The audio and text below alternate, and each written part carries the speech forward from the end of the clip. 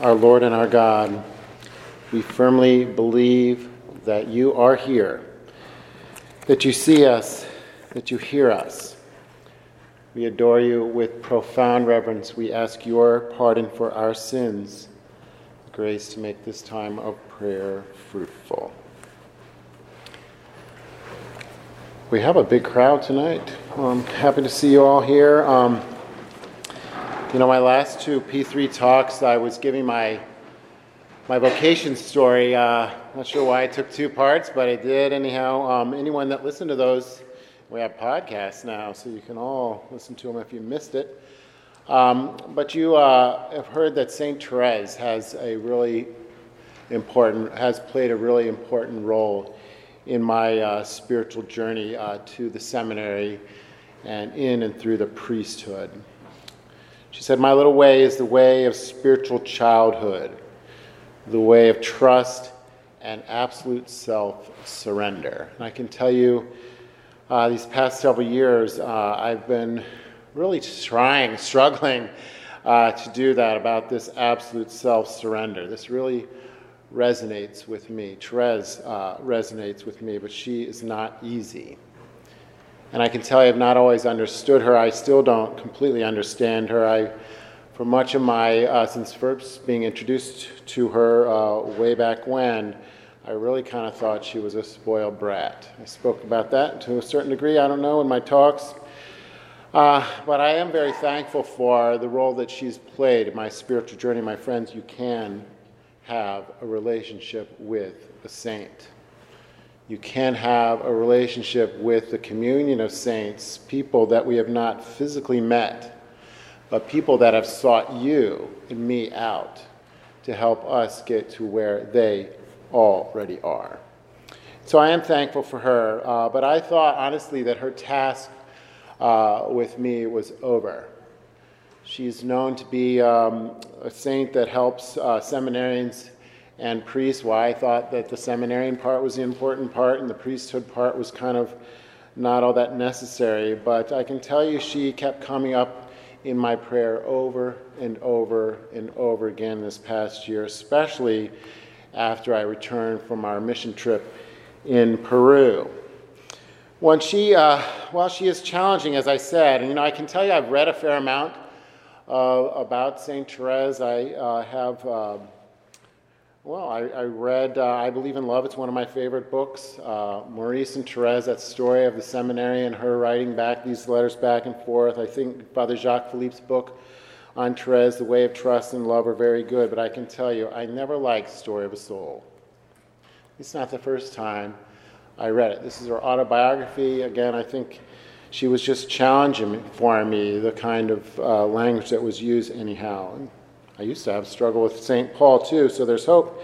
But then one of the small groups in our parish, one of the guys told me that they were going to read A Story of the Soul, and because she had coming up in my prayer recently, very profoundly, I considered this a sign that I'm called to read this book again. Read about the spoiled brat that had been so important in my life, and I can tell you this time it had a profound impact on me. It really started to resonate with me in ways that she had not before. And one of the things she writes about in her autobiography is a journey that she took. I knew about this journey already. She had to go to Rome. She chose to go to Rome to see. This is like a shot in the dark. Maybe the Holy Father will let me see him, and maybe I'll be able to talk to him. And maybe he'll let me go to Carmel to be in the convent early. This was her hope. So her and her dad and one of her sisters went off to Rome to do that. And she speaks of this journey, that she went to 14 different cities. She went, of course, began in Lisieux, went to Paris and Milan. Then she went to Venice, Padua, and Bologna. We did not do that. I should have said, we try to replicate this journey. I was gone the last 2 weeks. You may have not missed me, I don't know, but I missed you. Then they went to Loreto, to Mary's house, and ultimately, of course, she went to Rome. And while they're waiting for the Holy Father to be available, they went to Naples and Pompeii, and then ultimately they, on their way home, went through Assisi, Florence, Pisa, and Genoa. I'm sure they went many other places, but these are the cities she spoke about. And we tried to go to most of them. As I said, we didn't go to Venice, Padua, and Bologna. We didn't go to Naples or Pompeii, but we went to everywhere else, as well as a few other places.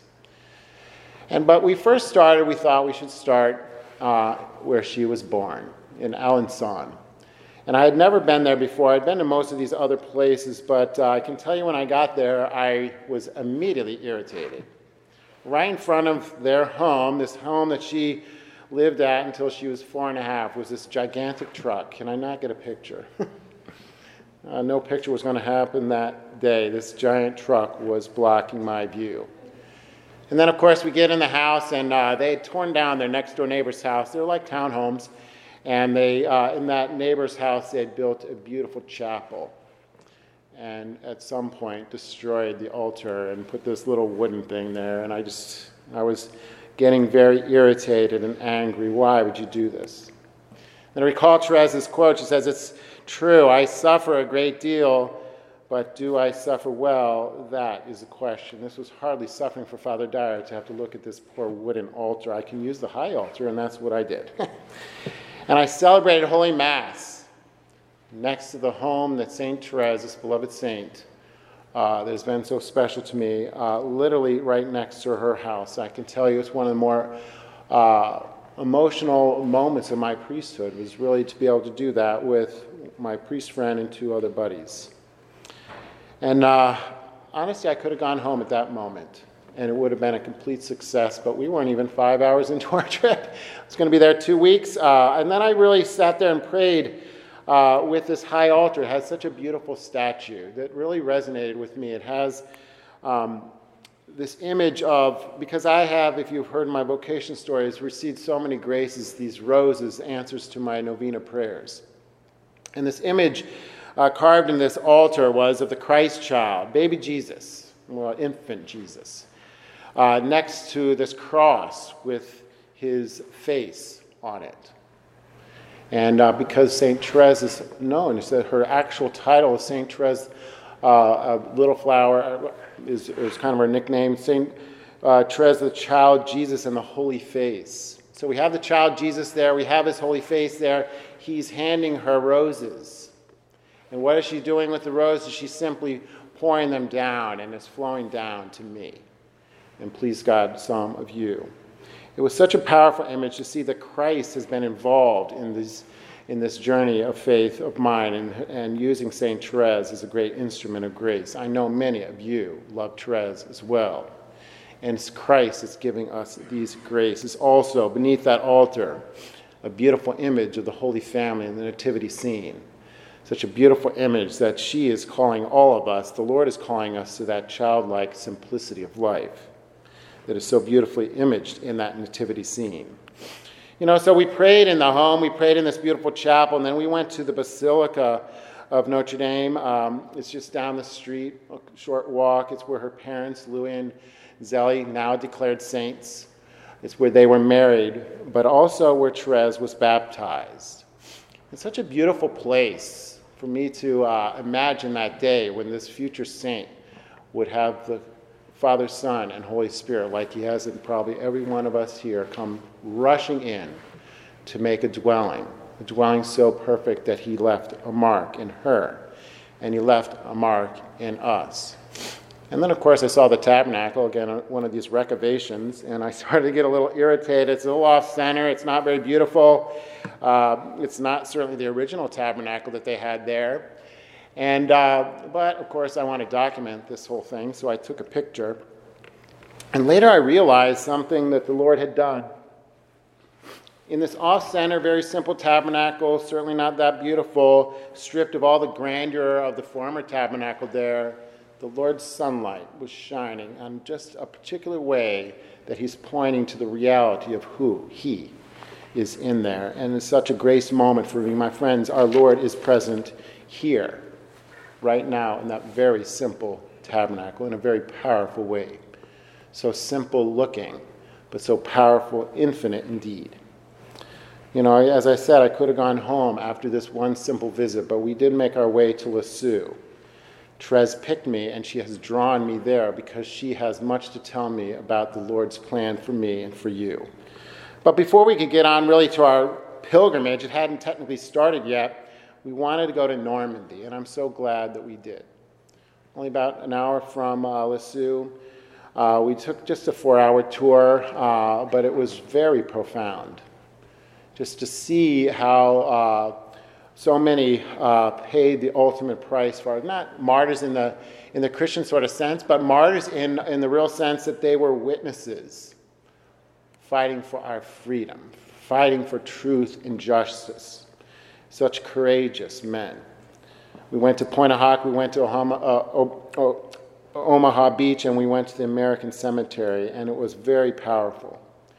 And then we began our pilgrimage back in Lisieux by going to the Carmel, and once again, seeing the Recovation. I don't know what these Carmelites were thinking, but they, well, I already knew this. I'd been there before. Recovated their chapel, but again, he was present. And she was too, in this little side area, in her relics within the statue of her. And also, though, was this beautiful image of the Blessed Mother, this beautiful statue that the family began to call Virgin of the Smile, because she was literally on her deathbed at age 10 and have this healing done through the Blessed Mother. My friends, do we have a relationship with the Blessed Mother Therese? Our Lord, of course, is calling us to deepen it.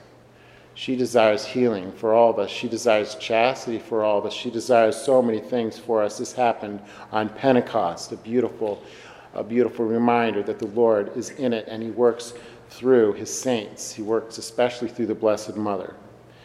Then we went to the Basilica, where we had Mass there. The relics of her parents are there, and of course, we climbed the dome, and we try to get some exercise, and it was a wonderful thing. And then we went to a very powerful place, a place I had missed the last time I went there. We went to the Martin home. She moved there when she was 4.5 and lived there until she moved in the Carmel at age 15. And it's interesting that the little tour guide, she only just barely mentioned the steps that I'm walking on, or the steps that she had her profound Christmas conversion on. It was very, if you know anything about Therese, I think at some point she was kind of like a little spoiled thing. But one Christmas, she had a profound conversion on those steps. And I was asking the Lord that I too could continue to be converted. There in her home was, in this little museum section of it, was a crucifix that she stared at as she prayed for this death row inmate in secret, because their father didn't want her to know about this terrible man. She prayed for his conversion. Do we pray for our enemies? Do we pray for those people that are difficult to love? But she did. And she feels like she got a sign right before he was taken to death row that he had turned to the Lord. And very powerfully for me in my prayer in that same museum was her first communion dress. You know, Therese has a beautiful quote. She has a beautiful reality. On her first Holy Communion Day, which, by the way, I share, she's such an important saint in my life that the Lord, in his divine wisdom, has made May 8th both her and my first communion dates. Many years apart, of course. But anyway, there was that little dress, and I was just praying about that grace moment for her and the many grace moments for me, that I, this weak man, am able to receive God himself in the most holy Eucharist. I wish I could remember my first Holy Communion. But she said on that day to her little friends that were wondering why she was crying, oh, perhaps it's because her mother passed away and she's not able to be here. Maybe it's because her sister is locked behind the grate. Her sister she loves so much and she's not able to be here. And Therese, in her boldness, her great confidence, said this. She says, as if the absence of my mother could make me unhappy on the day of my first communion. As all heaven entered my soul when I received Jesus, all heaven, my mother came to me as well. Nor could I cry because she, meaning her sister, was not there. We were closer than ever before. It was joy alone, deep, ineffable joy that filled my heart. You know, I quoted Therese. I made this quote in my dad's funeral homily less than a week after he passed away, less than a week after I became a priest. This really resonates with me. I hope it resonates with you. Our Lord and Savior is right there. And at every Mass, we can receive him. And if we do have loved ones, friends, family members that have gone to the Lord, and if they are with him, then they are with us, and we receive them more intimately than we ever did while they walked this earth. This is what Therese is telling us. This is what I myself have experienced at every Holy Mass. I remember my dad especially right there, at this altar. And I don't know that I've ever had that kind of intimacy with him while he walked this earth. There can be much peace and joy in and through the Eucharist. Then we went down the street to St. Peter's Cathedral. And this, again, was a very emotional place that had her confessional there, the confessional that she received her first penance at, the sacrament of penance. And, you know, you can have a relationship with a saint. I'm telling you, how am I having an emotional response to this person I have not physically met? But she picked me. She's picked many of you. She said, "I'm certain that even if I had on my conscience every imaginable crime, I should lose nothing of my confidence. Rather, I would hurry with a heart broken of sorrow to throw myself into the arms of my Jesus." Many of you have done that tonight in a beautiful way. And it's God that has driven you here to use these two broken priests to bring great grace to you. This should give us a lot. It should cause us to pause and see of God's incredible love for us. I could have gone home after Lisieux, and I would have been perfectly satisfied in a great, great pilgrimage, but we were only just starting.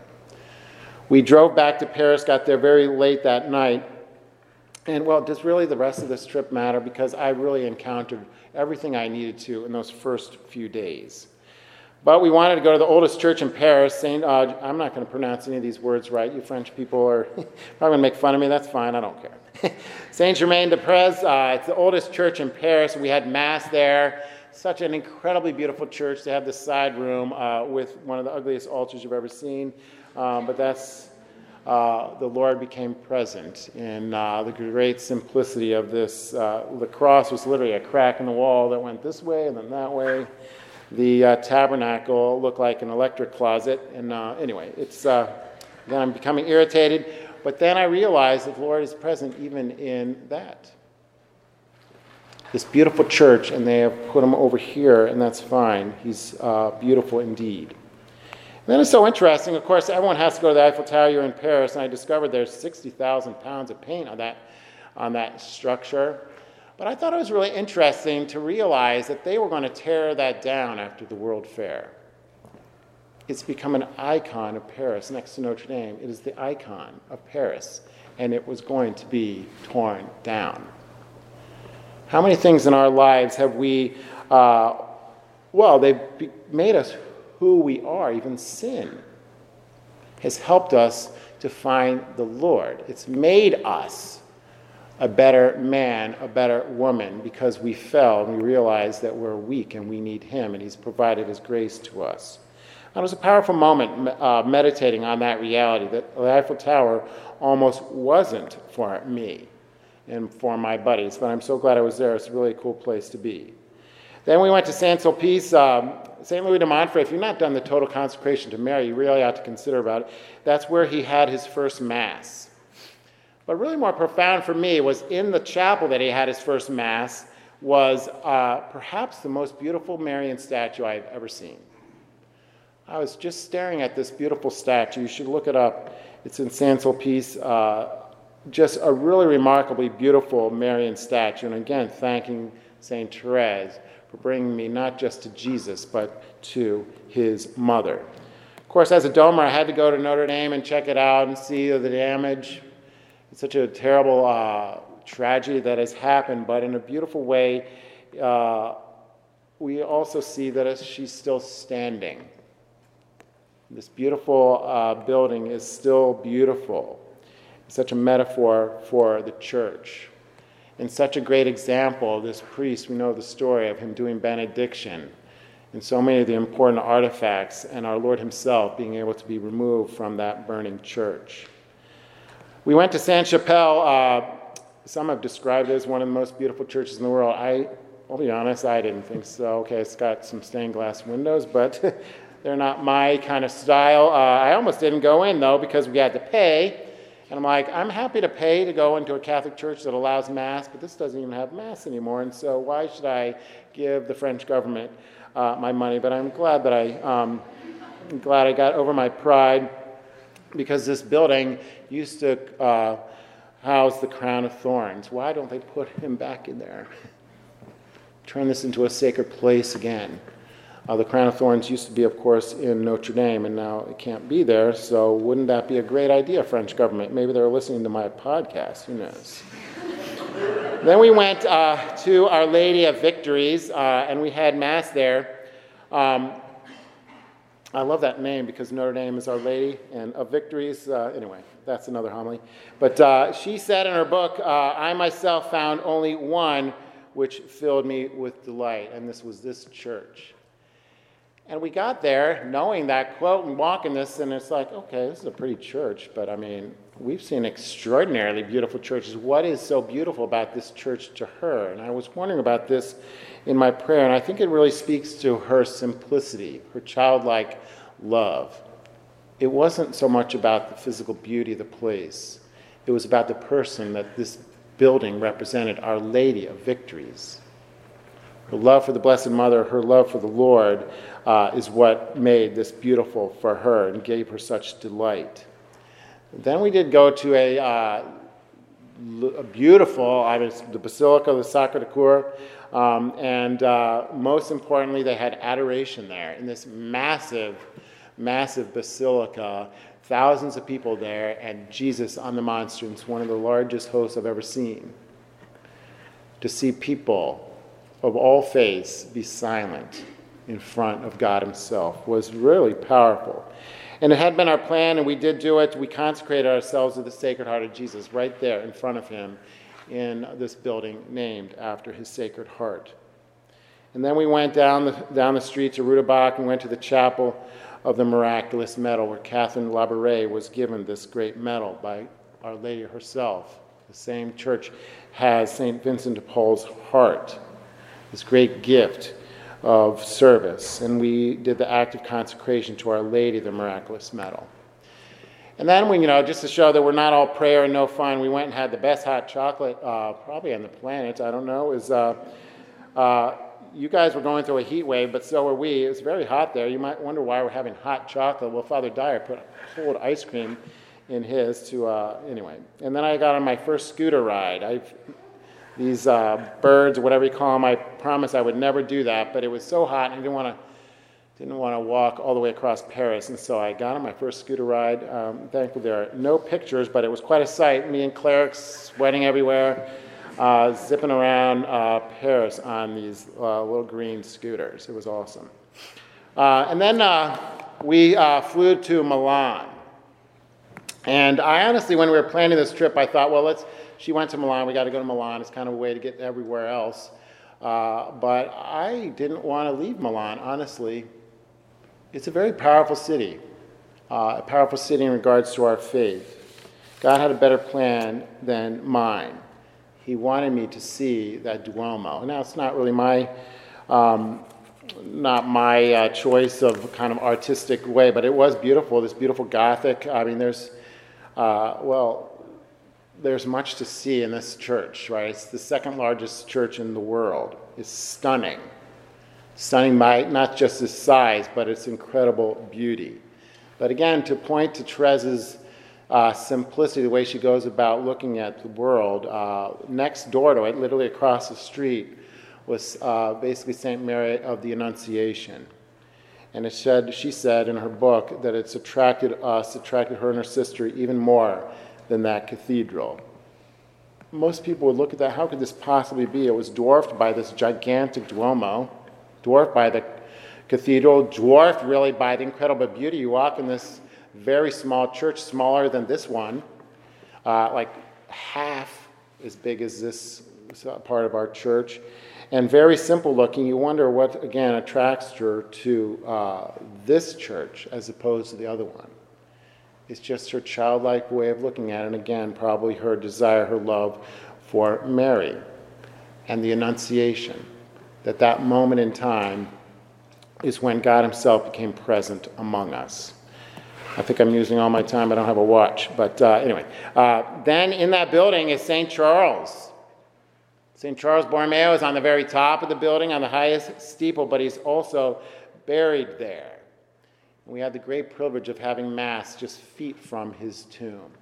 A very powerful thing. You know, I've been here just over 3 years now, and I can't say I have a powerful relationship with Charles Borromeo, but I know he's calling me to one with him. And if you ever celebrate Holy Mass literally feet from where he was buried, was again a profound experience. But then to go into the crypt of the church was even more profound. That's where St. Augustine was baptized. They have just the relics of that old baptistry. It's where St. Ambrose baptized him.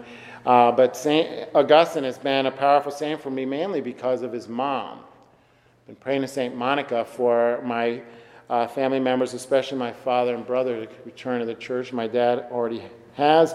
My brother, please God, will. But it's such a beautiful place for me to pray in thanksgiving for those two great saints, St. Monica and Augustine, and of course St. Ambrose, but also for all the future graces that we're receiving as a result of those baptisms.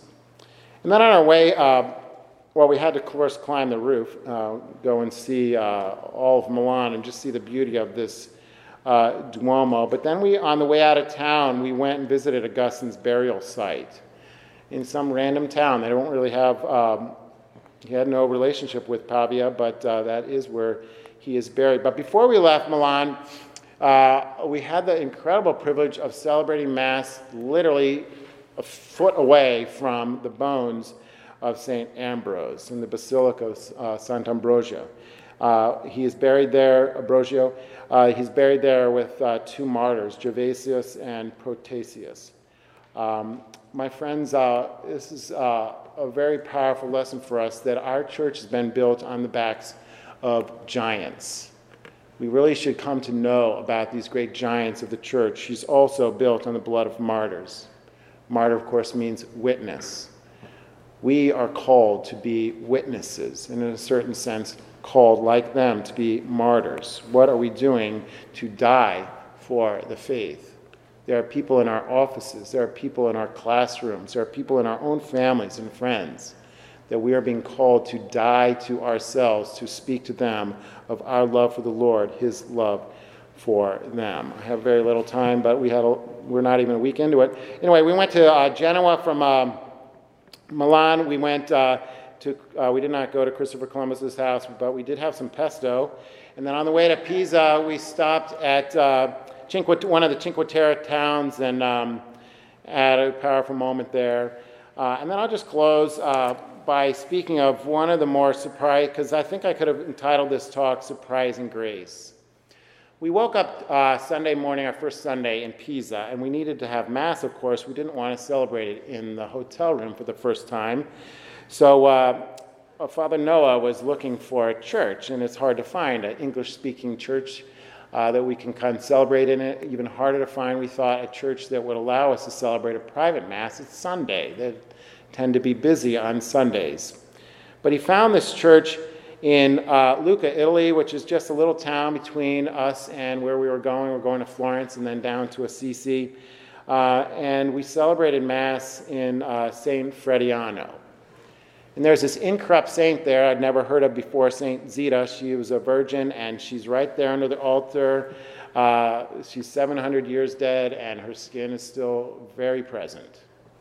Such a powerful moment. We celebrate a lot of Mass over some dead people. It was pretty beautiful.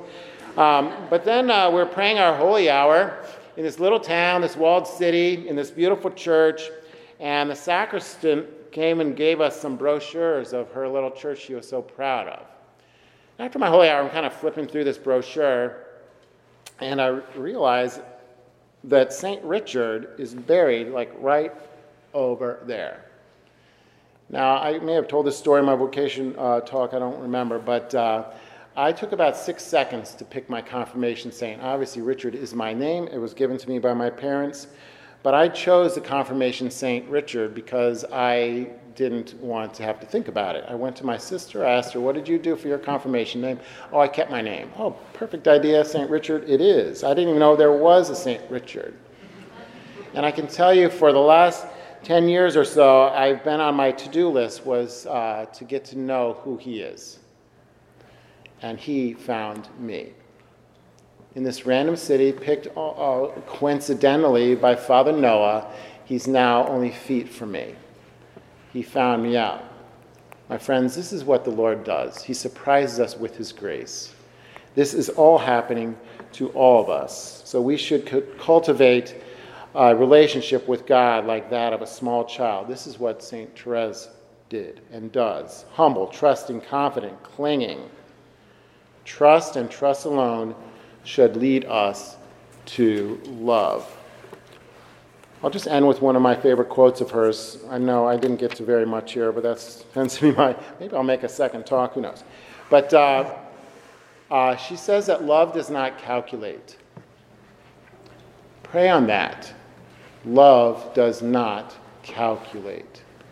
Love we do not put a price on. I love you, but if it costs me more than X, no. What he wants is everything. But what he can and does return is infinitely more than we can possibly give. And may God be praised. Amen.